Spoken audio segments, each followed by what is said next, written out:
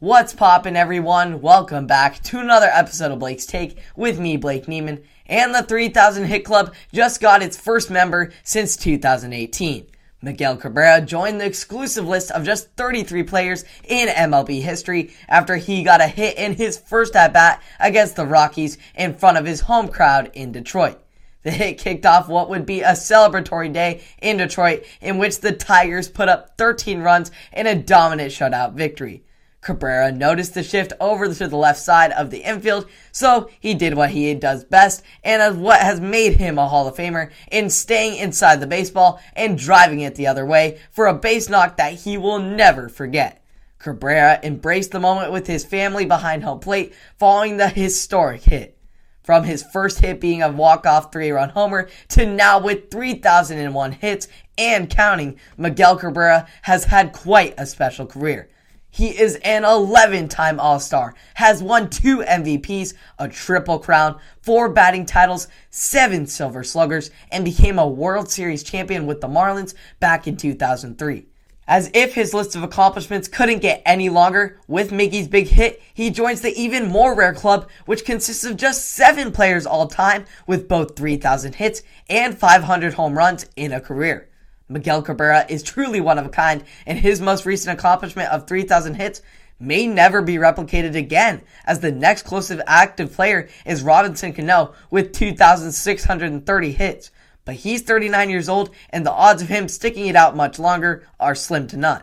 In fact, Yadier Molina and Joey Votto, who are both in their late 30s, themselves are the only other 2 players with even 2,000 hits. The keys to reaching this coveted milestone is time, consistency, and longevity. Without having all 3 of these things, it becomes near impossible for a player to reach 3,000 hits in a career. The next candidate that meets the criteria to get there is Jose Altuve, who at age 32 has 1,783 career hits and is known as a consistent contact hitter. From 2014 to 2017, he had 4 straight 200-hit seasons, so consistency is not an issue.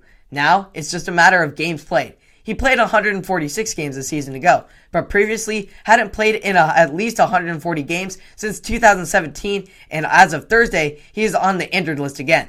The same issue of health is the only thing that would limit already one of the game's all-time greats in Mike Trout from joining the exclusive club. So as we possibly wait the better part of a decade for the next player to join the 3,000 Hit Club, let's celebrate Miguel Cabrera and the magnitude of this accomplishment.